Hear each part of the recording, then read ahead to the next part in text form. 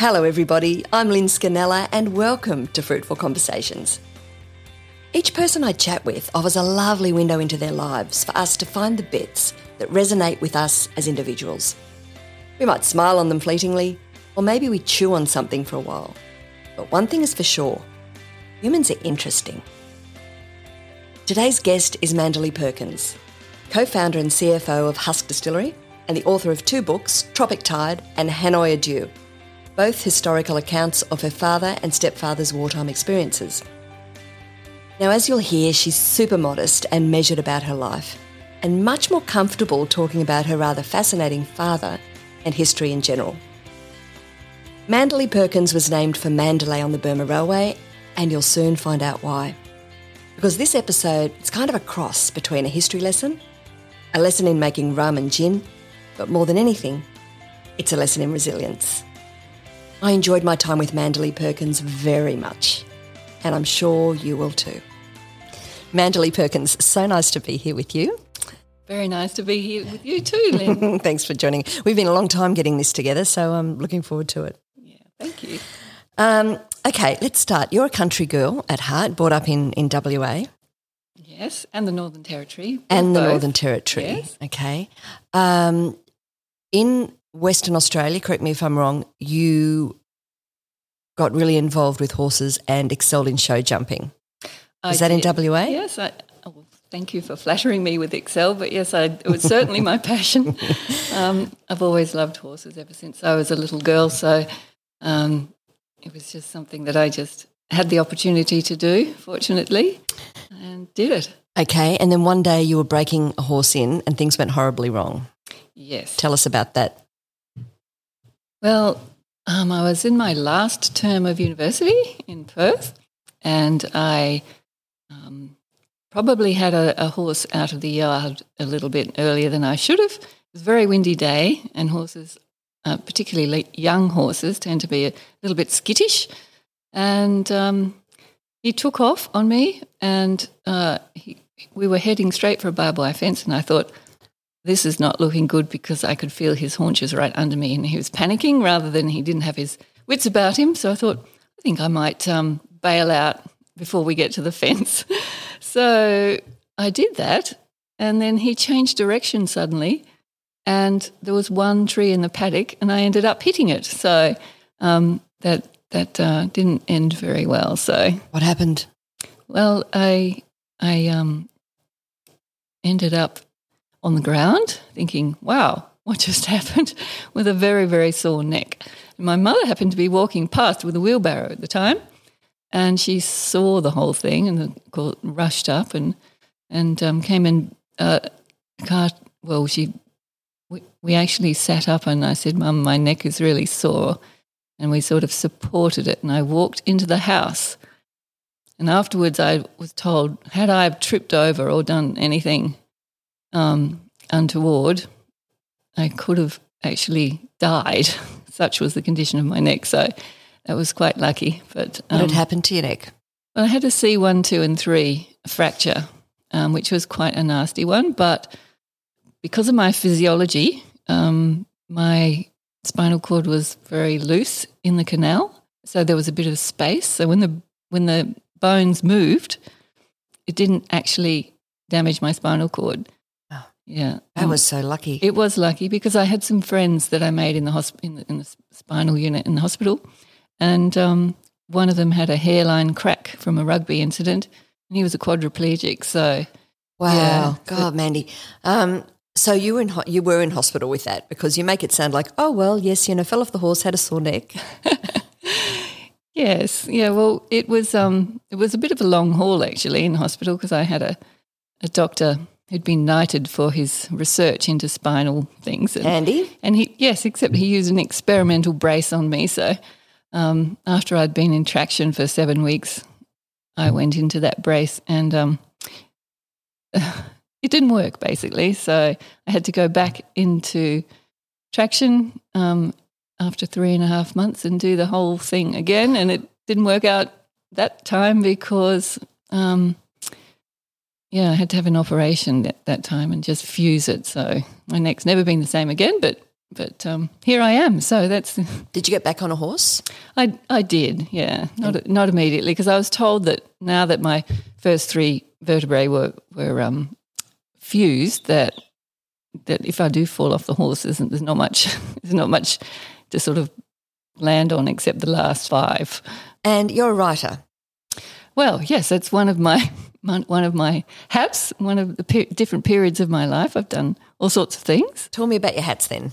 Well, I started off. My father wanted me to work for him, and I'd always wanted to be a vet. And when my horse had a terrible accident with a farrier, and his eye was injured, I got so upset that I thought I'm not cut out for that, sadly. But so I feel I failed my animal friends in that regard. so I was just, fluffing around in year 12 and not knowing what to do. So he said he wanted me to come and work for him, and so I did a finance, economics and accounting degree, which is not exactly what I enjoyed, but I have to admit I did enjoy working for my dad. So he had a really interesting business, and it wasn't, it was pretty fun actually. Was this in Darwin then that you were working for your dad? That was the shipping business? Yes. All right. So we've mentioned your dad. So let's talk about V.B. Perkins. Yeah.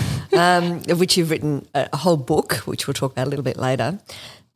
He was clearly a big, colourful character and had a lot of impact in your life. Describe him to me.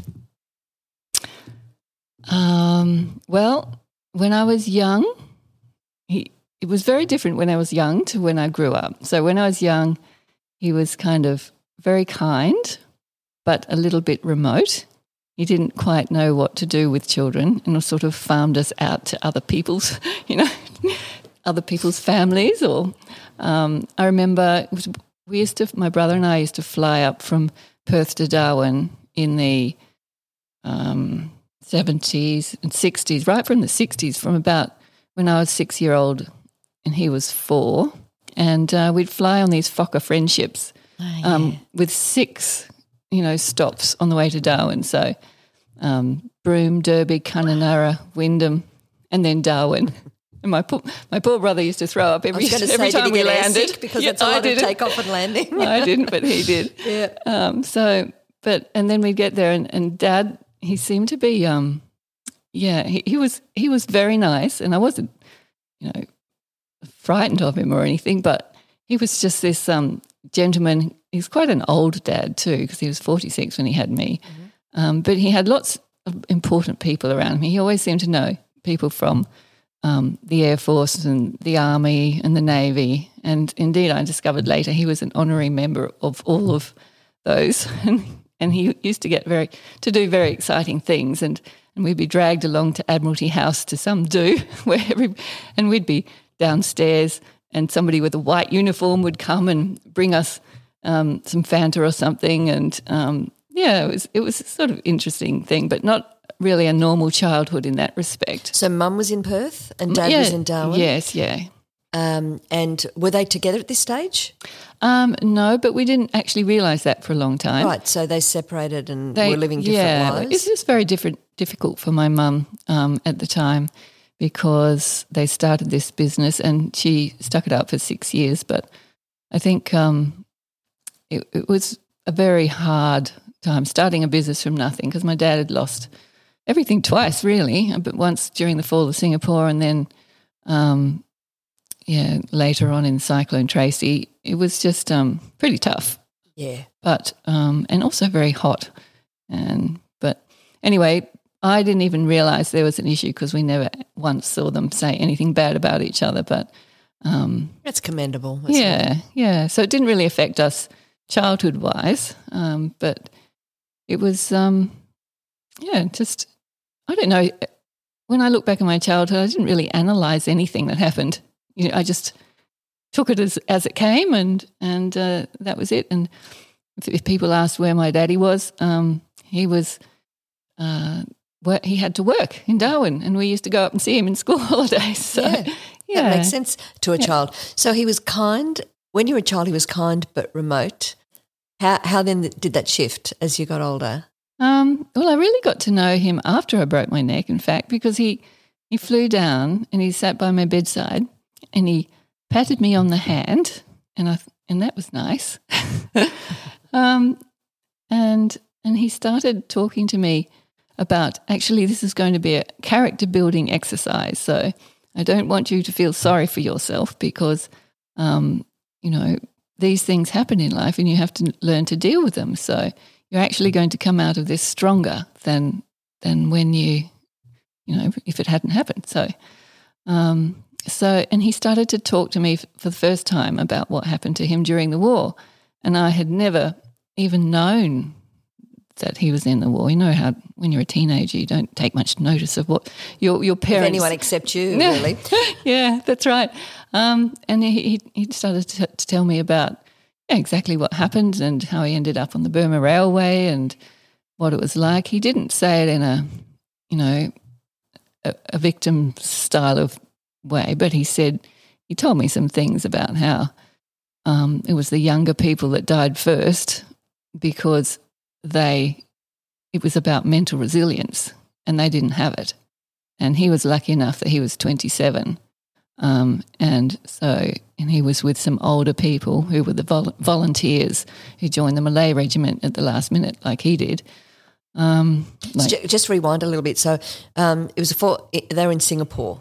Is that right? Yes. Dad was with the British Admiralty as an engineer, fixing up or converting troop carriers, passenger ships into troop carriers, and working on a few of the naval vessels that limped in from the war in Europe. So they had a magnificent new naval base in Singapore, which was supposed to... They thought that would save them. Well, house this Far East fleet, which never actually arrived. So,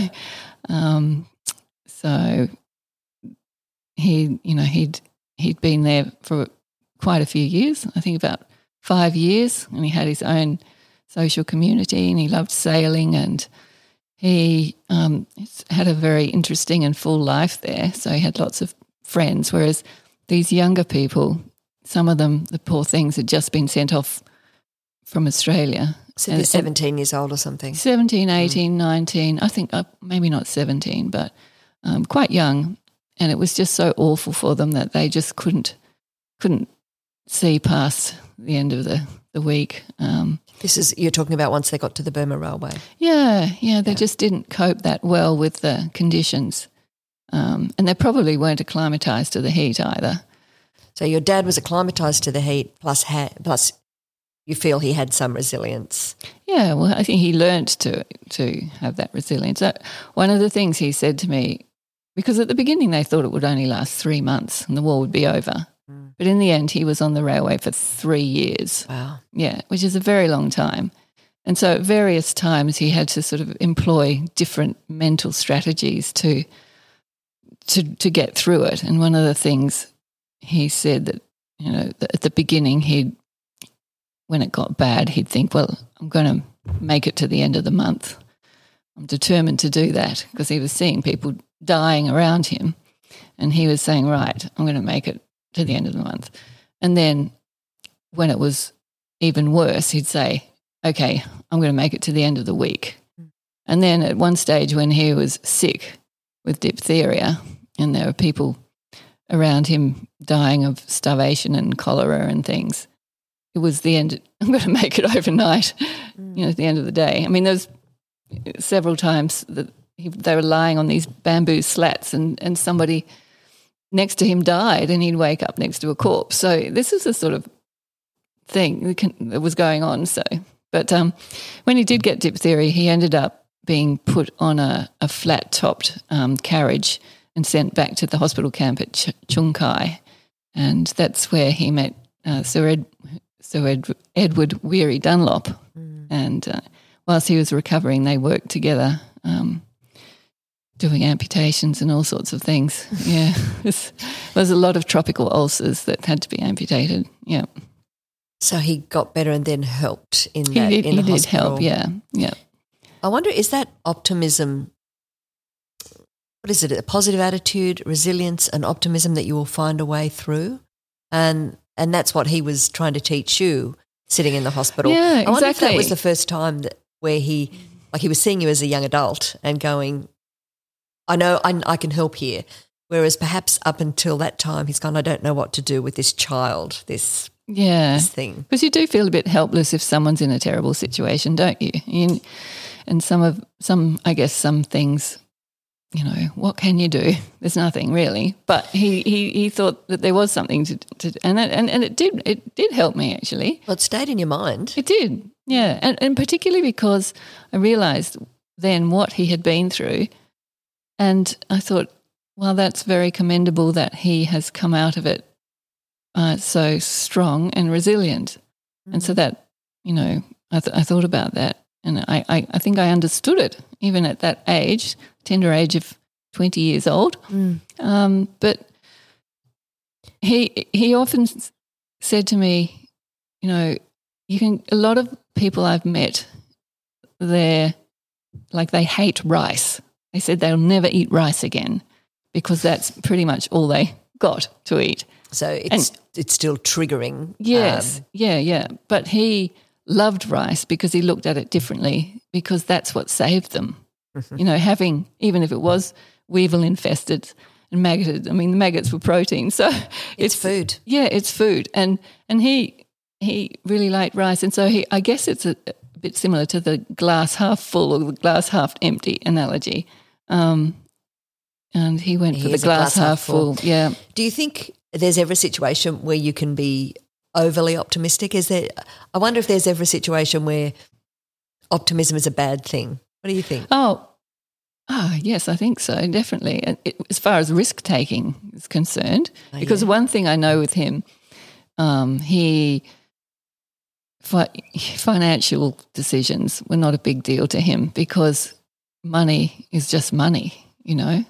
When you've been through what he's been through and not knowing whether you're going to be alive tomorrow, so what if you lose all your money? Yeah, good point. Yeah, so he did take a lot of risks and with his business. And I remember a CEO saying, you know, he's ridiculous the amount of money he lends to people too, and quite often they didn't pay him back when he could barely afford to lend it.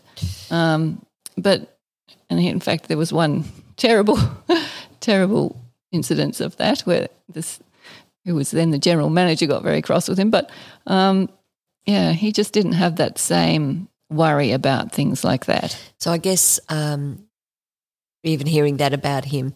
See, these people, and I read your book, and it was a wonderful thing to get a picture of your father, sort of an adventurer who loved life and took every bit from it. But I imagine difficult to be married to at times, the person who gives money away, for example, or doesn't really care about money as much. And I think that was part of the problem with my mum, because my father, like when he lived in Singapore, he never dealt with money. He signed a chit for everything, and he had a Chinese accountant who just, you know, he wrote a check once a month or something. And the accountant looked after everything. You've painted a picture, a bit of your dad. What's your mum like?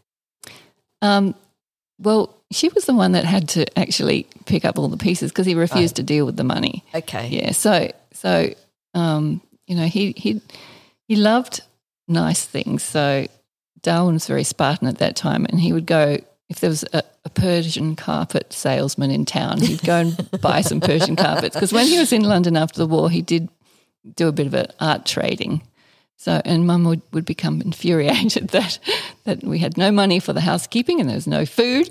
But and a nice piece of art. Or a nice Persian carpet or something to sleep on. So that was difficult. So she actually carried the load of getting the business off the ground, because Dad was very much an operational person, a getting things done person. He wasn't interested in all that side of it. So it actually happens. And Mum, you know, wasn't particularly either, but she had to be. Like she might not have been particularly organised or loving finance, and neither did he.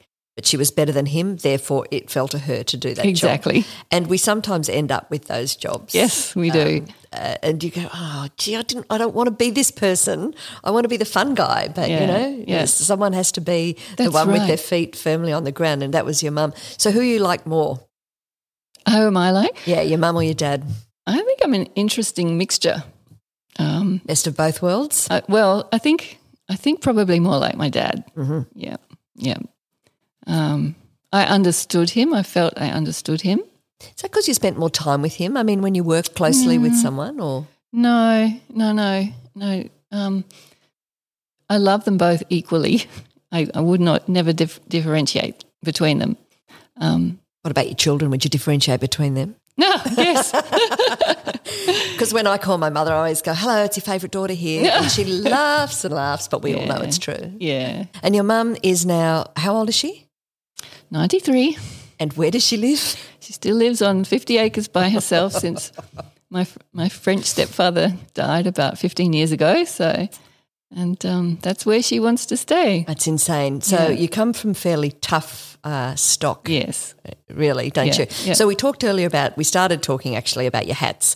I wanted to get to the writing bit, but what are the other hats in your life that you have worn? How do you describe yourself? Well, I guess in terms of work, I guess. Well, I worked for my dad for, about 7 to 10 years. And I went to the Australian Maritime College during that time and got a postgraduate diploma in shipping business with a thesis in maritime law. Well, I didn't expect to hear that. Yes. The Maritime College at the time, there were 400 males and 2 females. Oh, that's excellent. Yes. So it was a bit different. The other one was Liz Datson. She was the first girl that got a foreign-going master's ticket for super tankers. Wow. So, yeah.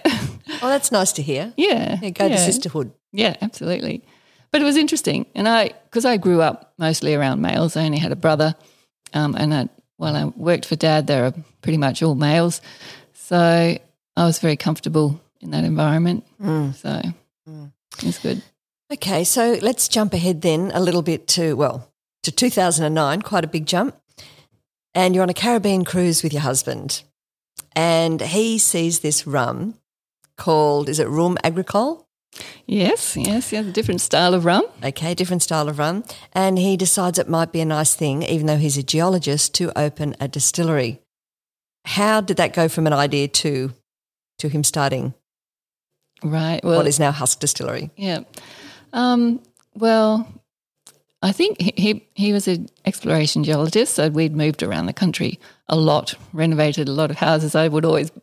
We'd always buy and renovate and sell, which was useful for setting up a little nest egg. I guess he was really feeling a little bit jaded with the whole, geology, mining and the way it was viewed, and ready for a sea change, I think. And he's always loved surfing, and what he really wanted to do was go back surfing again. So we started looking for opportunities to do something different. And I'm a country girl. Mm-hmm. So where's Paul from? Well, he grew up mostly in Southport. Okay. Back in the days when there's only 25,000 people on the coast. Beautiful, okay. So he'd have a surfboard on the back of his bicycle and head off. It's very much a Gold Coast boy, okay. Yeah, but it was a very different Gold Coast back then. So I wanted to always move back to the country because I think we were in Melbourne and then we were back to Brisbane with our last 2 moves. So we just hatched this idea, and when we were over in the Caribbean, Paul said, wow, we don't make this style of rum which tastes almost like a whiskey and you can sip it, you don't have to put it with Coke.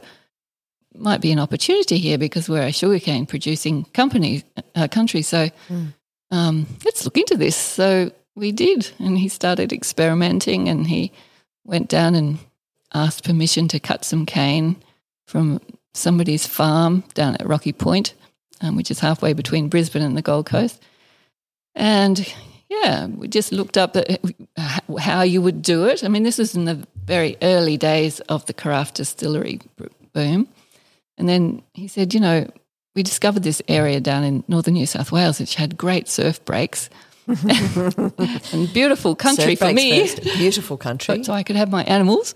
Yeah. So that's we started looking and eventually found this place, and it actually took us 2 years to buy it because things weren't selling much. There wasn't much happening When in would this this have area. been? 10, 12 This was in years ago? probably 2011 Yeah. when we would have first looked at it. We managed to get, and we had no idea whether we would be able to do it because you have to do a development application and everything. So we had to, amazingly enough, Paul managed to get an agreement with the seller to the settlement would be on condition that the DA was approved, which was amazing. That is amazing. When you think of today when these properties just get snapped up. So we're very lucky in that respect. And anyway, finally, after a lot of work, because the council had no idea about distilleries, as we didn't either, so we're all both sides were sort of feeling their way, thinking, "Wow, how's this going to work?" But anyway, we muddled through it and got it through, and bought the property. And how many acres have you got here? Just under 150. And how many acres of sugarcane do you have? About 12 at the moment. And I guess what we should probably explain to people is what's the difference in the rum that you make and the more industrialised rum, I suppose, with molasses. What's the difference? Well, about 98% of the world's rum is made from molasses. And that's because it's very easy to make, because molasses you can store, you can make it all year round. It's very transportable, so you can make it anywhere if you can get some molasses transported to you, which is easy because it's inert and it's not going to start fermenting or anything. So with sugarcane rum, you have to you have to basically put it straight into the fermenter within 24 hours. And then pitch the yeast in it. Otherwise, the wild yeast that's in it will start fermenting and muck it all up. So, does it start? Did I read that it starts fermenting pretty much as soon as you cut it? Yeah. So you've got to go. It has hours to to get it into has to be very the quick. fermenter. So that's all very tricky. It gives a very different style of rum. What's a different style? What does it taste like? It's drier. It's grassier. It's people who love it say it's a bit more like a fine whiskey, and that actually is what Paul found when he first tasted it back in the Caribbean, and he just really thought it was an opportunity because it's such, everybody loves Australian rum, but it's very different from what's overseas. Yes, so it just seemed like all the threads were coming together. And you just chose something that was a bit harder to make, just for fun. It is really hard to make because you've got to grow, you've got to prepare the fields, you've got to grow it, you've got to harvest it, you've got to transport it. You can't harvest it all year round, can you? No, well, that's the other thing. How long is the harvest, Mandy? Well, the harvest season here is from about July to November, end of November, but ours is shorter. Depending, but it has been like up to 3 or 4 months when we were hand cutting because we were doing so little, and sticking it in by hand into this machine. But now we've sort of spent all our gin profits on building the infrastructure for the rum, and we have a bigger mill. But we've still got very old equipment. We now have a harvester that's retired from Bundaberg and is 30 years old. Really? Yes, and a power hole that can get into the paddocks better than our tractor and trailer, which is 35 years old. Wow. And they don't like floods very much. No. And so there's been a bit of wiring problems and things to get through this year. But funny about that. Yeah. So just before we go to floods and things, gin. You mentioned you were spending all the gin profits. So you didn't set out to make gin, did you? But no. Because of the limited harvest time distillation time of the rum, you needed a new product or you needed an additional product? It's How did it work? It's more that the rum needs to be barreled and aged. So it's not a fast cash flow thing. Yep. So, and we wanted to make a quality rum so it would be in the barrels for at least 4 years. gin is very easy to make in comparison because once you've made it, it's ready to go. And that's why I think there were very few craft distilleries when we started, mostly in Tasmania, but now there's like over 200 and it's increasing all the time. So yes, but I think you were one and they of all the make original. gins, you find. Yes, because it's easy to make, easiest as you say. We- I'll never forget though we went to an event and they were going, we've got this gorgeous new cocktail. We're like, what is it? And they were using Ink Gin. I think it was I want to say it was at the opening of Byron Bay Film Festival one years ago. And this gorgeous coloured gin, which is purpley blue in the bottle and then turns this beautiful pink like magic once it's in the glass, tastes just delicious. Yeah. So what's the magic ingredient in that? Well, that was really an incredible stroke of fortune, I suppose.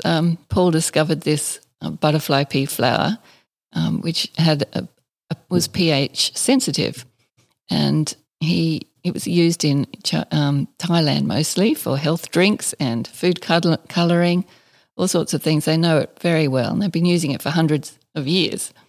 Tea as well. So he just thought this was fascinating because he's he's a scientist. Yes. And so he thought he'd test the pH of tonic water and found it was very low. And then he thought, well, this would be perfect for gin. So we tried it, and of course it went from the blue. Sometimes the Ink Gin, it looks a bit purpley in the bottle depending on the refraction of the light. Uh-huh. But in fact, it's blue. It's always blue when you put it into the glass. Yes. It is actually blue. Dark blue. Yeah. So, we tried it, and it beautifully turned into a pink. Very gorgeous. Pinky, yeah. So we thought, wow, this is so different. But at the time, of course, there were very few coloured gins. I don't think there were any really. Certainly not in Australia. I think somebody had a pink gin maybe, or maybe it was just the bottle was pink. I can't remember, but it was not a thing. So it's something unique. It's something attractive. Yeah. You go, I'm going to try this. And I suspect there's a psychological impact as well. When you see that turn, it's like, it's particularly yummy. And now you've got a slow berry gin as well, is that right? Yeah, we do. Nice red one. Okay. But it was interesting though, because when we first launched Ink Gin, we did get a bit of pushback because people said gin's supposed to be, yes, yeah. It shows how much I know about gin. They said gin's supposed to be clear. So, this is a gimmick and what have you. But anyway, we pushed very through. Successful gimmick, hasn't yes, it? And now it's been copied all around the world. So Husk Distillery, you had these wonderful plans. You worked really, really hard. You were going along. It was taking a long time. You took your time to get it right. Yep. And you were getting really close. And then in 2017, the most devastating flood in 100 years hits the northern rivers and you're 4 metres underwater. So how far did that put you back? In 17? Well, not too far really, because we only had a little green shed, 7 by 9. So that didn't matter, right? You could sort of clear it. Well, it didn't matter. You cleared it up a bit. Yeah, we had a lot of wet things, packaging and what have you from the other shed. Actually, there was the packaging shed too. But it wasn't too bad. I wonder if you think it's not too bad because you know. Everything's relative. Yeah. That's exactly. See, at the time, look what my father was saying. Exactly. At the time, you're going, "Wow, this is terrible." But in 2022, you go, "Whoa, that was nothing." Because after that, of course, you open, and you've now got a beautiful area here where you've got the cellars, you've got a restaurant, you've got a beautiful big area where people can come and have picnics, and it's a whole concern. So that was in 2019 when you finally opened, and 2020 brought us a little gift called COVID. Yes. Yeah. Well, what happened then? How did COVID affect your business? Well, that was pretty bad because it was 7 months after we'd opened and just made the investments in car parks and wastewater treatment and all the things that you have to do when you're on a farm. So it was difficult. But we did have the sanitizer. There was no sanitizer in the country, I think. I think people forget about that. Yeah, at the beginning of COVID, there was no hand sanitizer. There was none. It was all sold and no prospect of getting any soon. So we switched to making sanitizer and redistilled all our old heads and tails that we didn't quite know what to do with, and made this delicious lemon myrtle smelling sanitizer. And we didn't have any. You couldn't get bottles either, but luckily we had some little glass ink bottles that I think we had 10,000 of them that we got for another job, and we just filled them up. So they're the fanciest sanitizer bottles, but we just wanted to get it out there. And it was amazing. We had people just queued up bumper to bumper for about a kilometre sometimes at the beginning. Everyone just wanted sanitizer. So, what about how did it, apart from the sanitizer, how did it affect the business? I mean, we're really close to the Queensland border here, and that was shut for a lot of COVID. Yeah, it was tough. Yeah, not only did most of our customers couldn't get to us, but some of our staff couldn't get to us. Yeah, particularly towards the end, and it seemed like the more people got vaccinated, the tighter the border was closed. But we just managed to keep all our permanent employees employed. We had we made the cocktail garden and had a few projects, and we're still producing and doing what we could. So you get through that, and then we come to February 22, yes, and floods are back in a big way. Yes. Tell me about that night or that 24, 48 hours. What was it like around here? Well, it was a weekend, and when it was we realised the rain was going on, and Paul wasn't feeling too good, and he diagnosed himself with COVID. We took a test, and he had COVID, and I thought, oh, great. Anyway, so nevertheless, he went off, and we didn't have any production staff, so we only had we were open. It was very rainy, not too many customers because there was so much rain, but we did. Those staff were still busy, so Paul got on the forklift and started moving all the packing shed up into our new barrel house, which is above flood level, and then moved all the bottles up as well over Saturday and Sunday. But he really didn't think that it would flood because nobody was really giving any dire warnings about it. So that happened over the weekend, and I, in the meantime, did my best to bring up the cattle and get them up around the house on the ridge. And by Sunday night, Paul was absolutely exhausted, and then it was still raining, and I thought, I might just go and get the hay, the rest of the hay from the harvester shed. So I did that, and then while I was down there, I could see in the headlights that the rain was coming horizontal, and it looked like something from sort of a wild, spooky movie. And I thought, oh, we really should bring up some more machinery. But, the machines are quite high, the engines and things, and Paul had it. So anyway, we didn't. And that was the end of that. Yeah. Well, it wasn't actually. They're pretty resilient old things. Well, yeah, you said they've been around for years. Yeah, but they have had certainly they needed a lot of love and attention this year to get through the harvest. So, Mandy, you're on a hill here. We're in your home, your beautiful home on a hill overlooking the river. So you got the river out one side and the fields on another, but all around you was water, right? Yeah. We were marooned with no electricity, no internet. We could get intermittent texts, that's all. But I did manage to text our gallant president of the Tumblegum Community Association who told me that there was there were boats up on the hill at Terranora, because I was worried about the animals because it was getting pretty muddy where they were. You mean the cattle? The cattle, yeah. Yep. You managed to save your cattle though, didn't you? Yeah, we didn't. Not everyone was so lucky. Oh, well, we had 6 extras that swam in. Wow. So, yeah. Swam into you? Swam in, yeah. Huh. So some of them were on the far ridge and some of them were up here around the house. So they all needed feeding. So I was thinking, I read somewhere that the SES will bring, fodder, but I thought they might be a bit busy. So I rang. Well, I didn't ring, but I sent a text hoping it would get to my daughter Harriet, and said, please find a ute, go to Currumbin Stock Feed, fill it up with hay, and go to the top of Terranora Hill and see if you can find a boat. And I didn't receive any reply or anything because, the communication was so bad. But would you believe, about 4:00 that afternoon, she turns up in a boat at the bottom of our driveway with this little landing craft of all things, a little aluminium landing craft with 8 bales of hay, an esky of food and cold beer. Oh, go Harriet. Go See, Harriet. She's That's got her my gal. priorities in order. That is my gal. Oh, that must have been a welcome sight. It was. I was very proud of her. Because your cattle play a really crucial role here, Yeah. don't they? They do. Explain Yeah. how the role your cattle play. Well, they one of the big problems with starting a distillery, and we're not on sewerage here, so we have to treat everything on site. And it's hard enough with lots of visitors coming and treating their business, but we also have the waste from the still. So we have to find something to do with it. And when we were in the little green shed, we looked into it, and we had these tanks which, sort of settled it, and then it was going to be pumped into a reed bed, and we set it all up with pipes and tanks and everything to treat the small amount that we were doing at that time when we were hand cutting things. But we had no fences at that stage, and the cattle had the roaming around everywhere.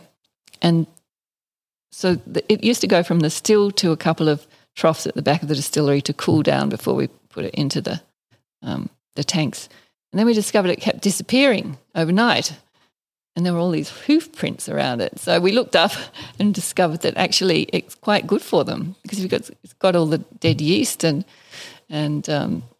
it's a bit of protein in a time in the winter, which is when we harvest, when there's actually not a lot in the pasture.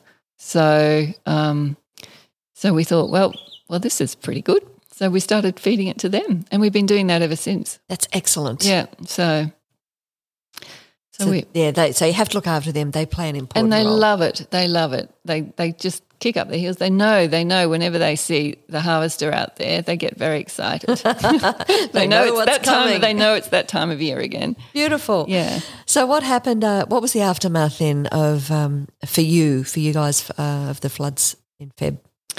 Well, when I went, we didn't really know that the distillery had been flooded. It didn't have a lot of water through the main building, just enough to be a real nuisance and put mud on the floor. But we canoed over there, and we were pretty shocked at what we found and how high it had come, because we never believed it would go into the main distillery. So I just got a bit of an adrenaline rush, and I remember thinking, God, this is a disaster. And all I wanted to do was get on the end of a squeegee and start squeegeeing the mud out as soon as possible, because I figured once it dried, it would be really hard to get rid of. And you would be right. And that's what we did. We just squeegeed and squeegeed. And a couple of days later, the first of our staff arrived with their 4-wheel drives, and one of them was in tears. Gave me the biggest hug, which was sweet. And I was like, well, here we are. Here's a broom. Stop Here's crying. a shovel. Here's a broom. I'm a hard and country girl. Yeah. Don't bother me with your tears. Yeah. But anyway, it was a awful mess, but we got stuck into it, and the staff were good. And the main thing was that our daughter was about to get married on the 18th of March, and this was the 3rd of March when yeah. So I said to Harriet, no, I'm afraid, darling, we won't be able to have the wedding here. And she said, well, I don't mind, Mum, but I'm going to get married on that date, so we'll find somewhere else. And I said, okay, darling. Anyway, 10 days into the clean-up, she says to me, Mum, I think we can do it. And I was exhausted. Sounds like she's her mother's daughter. And this is the woman that delivered beer and hay yes. in the height of a flood, right? Yeah.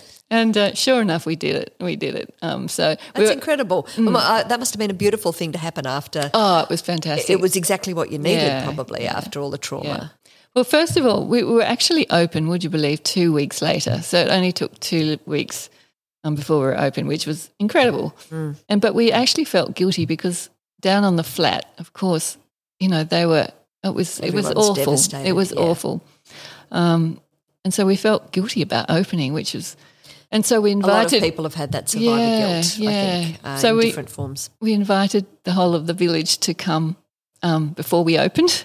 Nice. and had, free burgers and drinks and we were worried about how they'd take it. But actually certainly the ones that came, it was just so lovely for them to get clean clothes and get dressed up. And it was like, I think they got the feeling that life will get back to normal. What made you write? You've written 2 books. One, Tropic Tide, was about your dad, and Hanoi Adieu was it a correct around your French stepfather? Yes. And that was nominated for a Premier's Prize in 2006. Yes, which Premier's is Prize for non-fiction. amazing. Yeah. So what made you, what was the inspiration for writing? Well, I was, because I was married to a geologist, I had to manage the whole home affairs and children, and because Paul was an exploration geologist, so he was out a lot, away for weeks on end sometimes. So it's being, I was able to stay at home and manage things, so that's what I had to do. But I just can't save my sanity. I already sort of started when Dad was around with people used to say someone should write his story. So I'd started for family, Yes. for family to get everything down from him, and he gave me what he had in terms of his reports that he had to write after the war, because he actually stayed behind after the war and went back up the railway to bring back the civilian labourers. So for 6 months he was up there bringing them back. So and for helping. 6 months afterwards, Yeah. he could have left. Yeah, They said, right, we're taking you out. You're a prisoner of war, obviously yeah. malnourished and not well. And so he got to a certain level of health and then went back? Well, he was towards the end of the war, they're in a lot better shape than earlier, because I think the Japanese probably could see the writing was on the wall. Yes. Thought it wasn't a good look. So Started feeding them yeah, a bit. yeah. So but when the troops came in, they didn't know where anybody was or what was going on. So my dad volunteered to take people up and get that whole operation going for all the civilians that didn't have any organisations, because the Japanese just left their camps, whereas for the Allied troops, the Japanese were told by the Americans to stay and keep control until, they got there, just so that there wasn't huge outbreaks of fights. But yeah, the Japanese just left the civilian camps and they were helpless, really. So that's what he did. I wonder whether that actually provided a great part of healing for him. Yeah, I think Because, so. if you're thinking, if you leave something like the Burma Railway, concentration camp, any other horrific situation like that, you want to walk away. You can't imagine wanting to go back. Mm. But I also imagine that by going back and helping and giving, he was able to start the healing process even then. Yeah. But I think that's very true. But your degree in finance accounting, of course, as CFO, is coming in very handy. It's Are you always enjoying been- it now? Well, I'm enjoying now that I can. I've got an accountant now, which is great, and an assistant accountant, and so I just look at the big picture. Yeah, nice. And I'm always been a big picture person. Yeah, I'm a big picture about everything. I think a lot of people, I think they get too involved in the minutiae, in personalities and individual incidents, and get upset about things more than they need to. I think everybody should just calm down and look at the big picture of where we are in historical terms, and how far the human race has become, and understand that we are a pretty violent race. When we look back in history through the Greeks, the Romans, the Goths, the Vandals, all that history and the terrible things we used to do to each other. And here we are now, and look how far we've come. And unbelievably, we're living in, it doesn't feel like it, but in one of the most peaceful times that humanity Absolutely. has ever known. But just as far as history's lessons, I found one of the most interesting things that I talked about or researched in my book was about the Malayan emergency, where my parents were after the war, and how the British, had a communist insurgency there, and how differently they dealt with it compared to the Americans. Tell us about that. Well, they didn't. They didn't. Well, firstly, the war was run by the police instead of the army. But so the police actually controlled the army, which was pretty novel, because they didn't want too much aggro. They wanted to win over the hearts and minds. And so the communists were actually in the jungle as they were in Vietnam, but they did this food denial policy, and everybody who lived in Pahang or wherever you were bordering a jungle area could only buy food enough for that day. So if you went and bought a canned product, you had to they opened the can at the shop, and you could only get a small ration of rice. You had to go to the shop every day, and they basically, it was so that the Chinese communist supporters couldn't they cut the supply line to the people in the jungle. And at the same time, they had a policy of you can either surrender, and then you will go through a rehabilitation and eventually go back and live a normal life, or if we capture you, you'll be executed. And that was basically the policy, and it worked. You know, they eventually won that war, and they didn't call it a war for two reasons. One was because of the effect on the insurance market, because there was a lot of terrorist attacks on businesses from the communists, and the other was because they wanted the police to run it instead of the army. Yeah. So, it's fascinating. Yeah, I found it really interesting. That's another thing people don't know about, is that it was a different way of doing basically had the same problem in Vietnam, but it was a different way of looking at it, winning the hearts and minds of the people who lived in the country, who were Malays, and making it difficult for the communists to, So less violent, obviously still some executions, never Yes. good. Yes. But you would have, in an ideal world, you'd want everyone to walk out of the jungle and surrender. Yeah, but there were some very nasty people, because my mum worked for Special Branch. She worked for the chief of Special Branch in Pahang, and it was her job when the prisoners were brought in to feed them and settle them down so that they could be interrogated. And so she used to spend a lot of time with them. And in just an open office, or were they handcuffed, or? No, it was secure, but she was the first point of contact, right? Because she was a woman, and but she did have some very nasty ones. There was one particular one that had strung a Tapper woman up on a tree and disemboweled her, and she was pregnant. Just cut all her guts out, and it was all hanging out when they found her. And she said it was the hardest thing that she could do to be nice to this person. So that there were some pretty hardcore people there. And it also makes you understand a little bit more about how, if that was, and I don't know whether this is a gender thing, but if you're a man and you're faced with that, and that had been a friend, family, or even if it wasn't, how they could react violently instead of, your mother sitting back going, all right, this is not my job. I'm just here to be the administrator. I'm your first point of contact. Yeah, how people react with just want revenge. And I always think that must be such a difficult thing when you're in the battlefield and you see your mates just well, that's what dying, and then you see someone from the other side and you go, right, I'm going to hurt you. Well, that's what happens, I'm afraid. We're human beings. War is pretty ugly. Yeah. And he actually, this chap, he actually told my mum, I had you in the sights of my gun.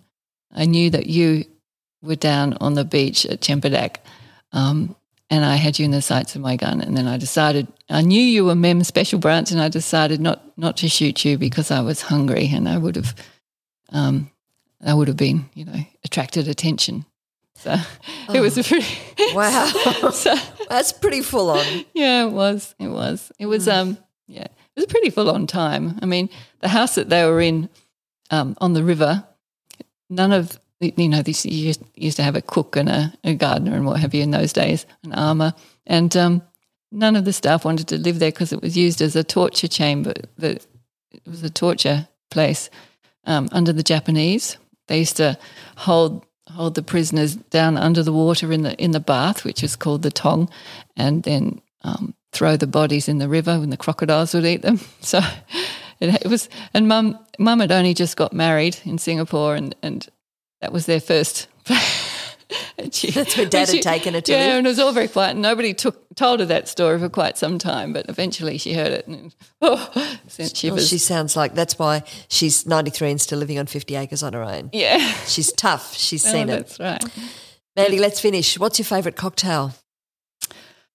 Oh, there are so many. You know, our staff are constantly making delicious cocktails, and they're just so many. I couldn't really say whatever this week, but, you know, I don't mind a good old gin and tonic or a Negroni. Yeah. With some ink gin. Yes, why not? And some husk rum. Yeah. Beautiful. All right. Thanks so much. It's been lovely chatting. Thank you. Thank you, Lynn. Ooh, so much I got. I love the reminder of the glass half full. Imagine the man who sees maggoty rice as a gift and then links that memory eternally.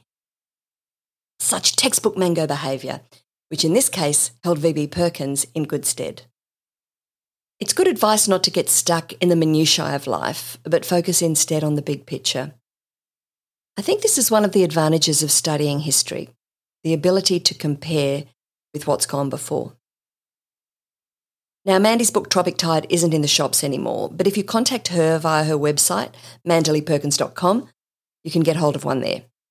And Hanoi Adieu, which is based on her stepfather's experiences in Indochina, and which incidentally was on the shortlist of the New South Wales Premier's Literary Awards in 2006, you can get that on Amazon. If you're local or visiting the Northern Rivers, you simply must hit up Husk Farm Distillery for food, for tours and overall joyous experiences at huskdistillers.com. Or at the very least, grab some ink gin or husk rum from your local bottle-o. You'll love it. And if you're still not sure what a mango is and how knowing can possibly have any use in your life, take a look at my website, lynscanella.com.au, where you can do a short quiz and check out all things fruity. It's been fab to have you along today, as usual. I do hope you enjoyed Mandy. Thanks for being with us, and remember, be kind to each other. I'm Lynn Scanella, and this has been Fruitful Conversations.